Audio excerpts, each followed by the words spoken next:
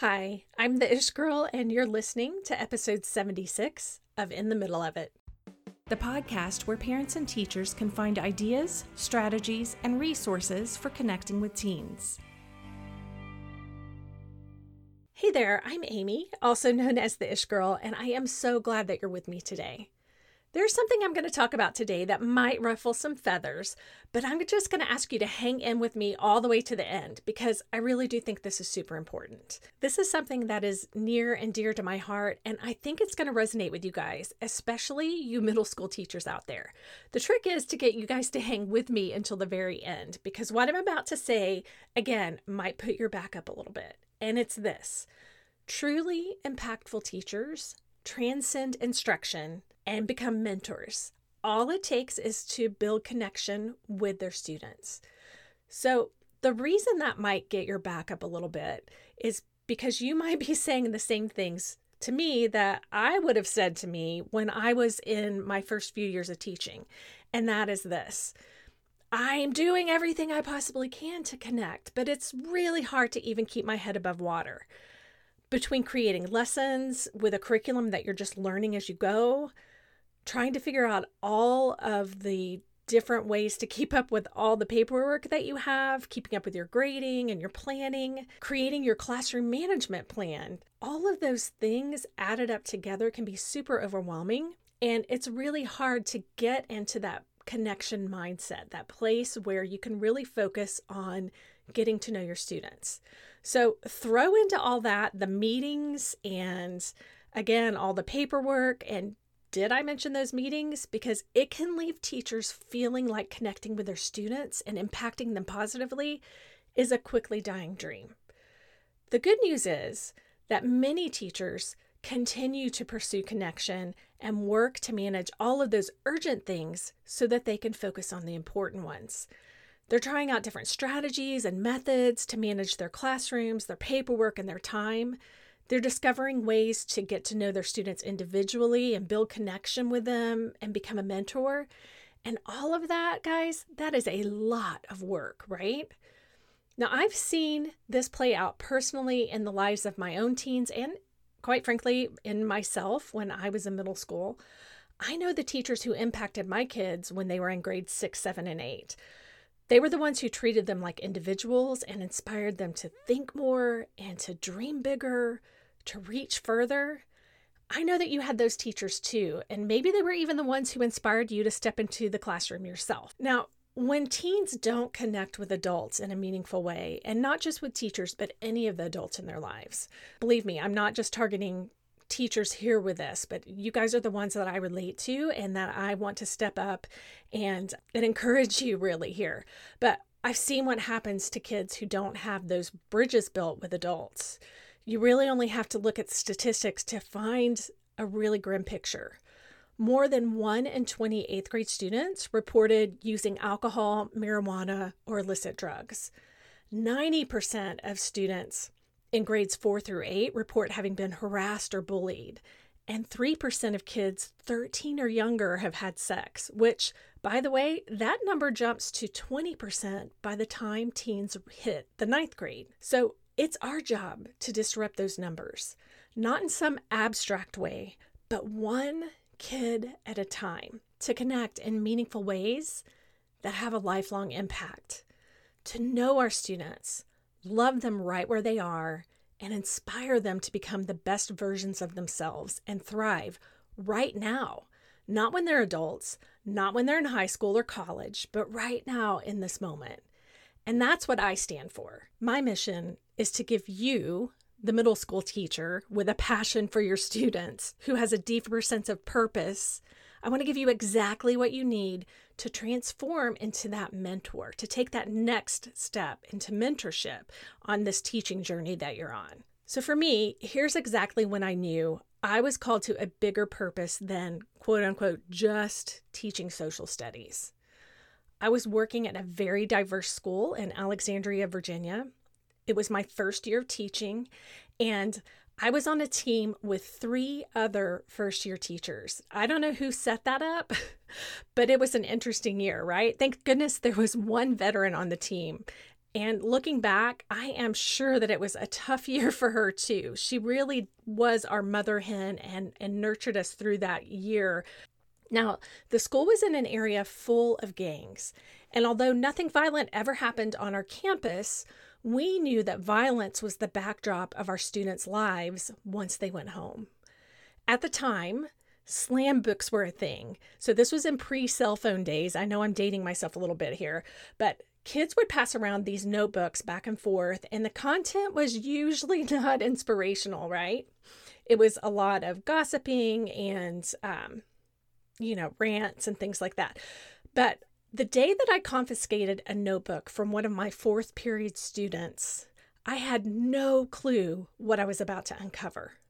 I'm sure I thought it would be the same typical, like I said, gossipy, bullying type of material that was typical of all the other 8th grade girl slam books that we had come across. What I wasn't prepared to read was about how this beautiful, precious girl had been sexed into a gang over the weekend.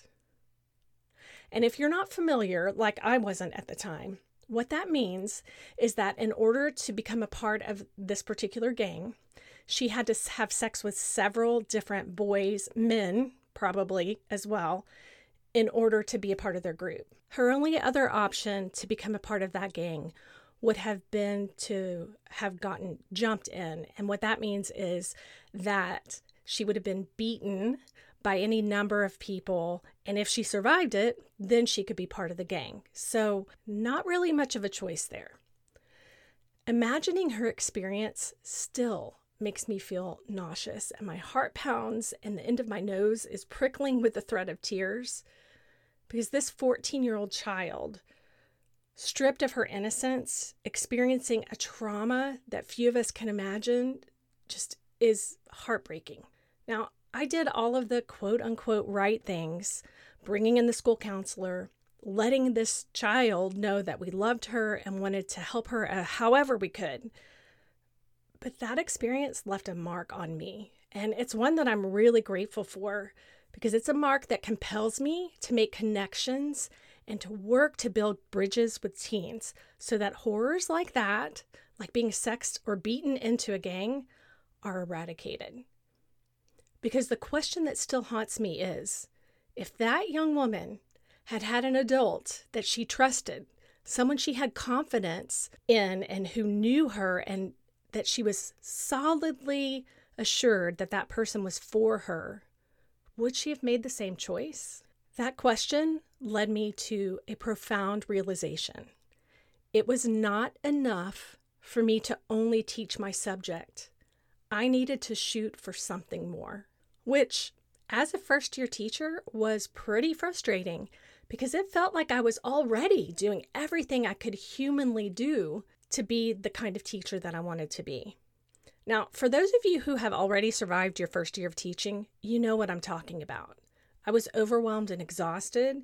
It was grueling to create lessons from scratch and figure out, again, that classroom management plan, get everything graded, attend all those meetings, fulfill all of the communication expectations, and really learn the school culture of the middle school that I was in.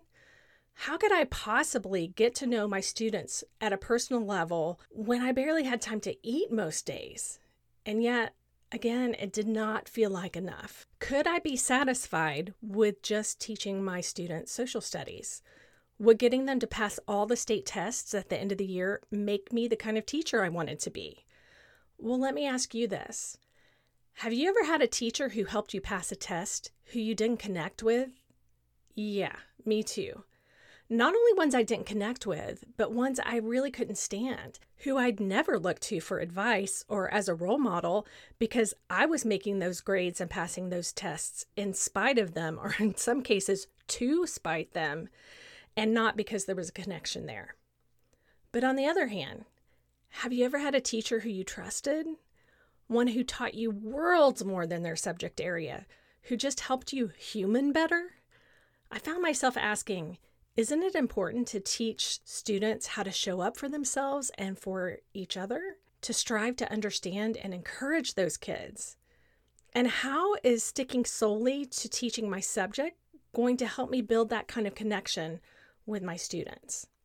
If you're like I was in that moment of realization, the thought of adding one more responsibility to your plate might be disheartening. But maybe you're like me in this way too. The prospect of going on as I was more than disheartening. Because why continue to teach if I wasn't making an impact? I knew that staying on the same path would not ever satisfy my soul, that piece of me that had propelled me into the classroom in the first place. Staying meant that I was going to continue to feel unfulfilled, disconnected, and ineffective. But change sounded scary. Adding anything else to my plate felt impossible. But imagining what it could look like to connect with my students really did give me a sense of expanding hope, that spark of energy that I needed. Connecting could transform everything and give meaning not to my life, but to my day. I knew changing how I managed my time was going to play a big part in this transition, and so was mastering the curriculum that I was teaching. More importantly, amassing strategies to connect in those small moments that you have in your classroom was going to be super important. Keeping track of all the little pieces of information that I learned about students every day became a priority. Remembering the pieces of their lives that they shared and asking them about things like the sports that they played, their parents who were maybe traveling or in really hard jobs, the TV shows that they enjoyed. Those were the first hammer swings in building a bridge. Sharing parts of myself was important too. Stories about my dog, my trips home to Texas, and the young adult books that I was enjoying became part of the conversation too. And it was a start. And after that, every year, I got one step closer to becoming the kind of teacher I wanted to be. Connected, empowered, and impactful. Going beyond teaching, becoming a mentor, satisfied my soul and filled the sense of deeper purpose that my heart longed for. So how about you? My question for you is this. Are you satisfied with helping your kids pass the test? Or do you feel the calling of a deeper purpose? One that compels you to become a mentor, a meaningful mentor? If that's you, if you have that compulsion, I'd love for you to join my Facebook group in the middle of it. It's a place where we're having that conversation. What it looks like to make the transition to becoming a mentor, which honestly isn't so much a transition as it is a career-long journey. So I would love to see you there in my Facebook group. You can find a link to it in my show notes at theishgirl.com/EP76, or you can just head straight to Facebook and look up in the middle of it, groups. Connected middle school students are much less likely to bully classmates, to drink, to do drugs, to have sex, and connected middle school teachers make that difference. Okay, friends, thank you for hanging with me today. I know that was some serious stuff, especially in the serious days that we're walking through right now with the whole coronavirus thing. I also want to let you know that I got a lot of my stats from several different articles, and if you want to look at those or read through those are going to be in my show notes as well. Again, that's theishgirl.com/EP76. And just know that I cannot wait to hang out with you there. So hang in there, friends, and stay safe, stay home, and wash your hands. From an Ish Girl who is grateful for all the middle school teachers who have loved my own two kids very well, I'm so grateful to be in the middle of it together.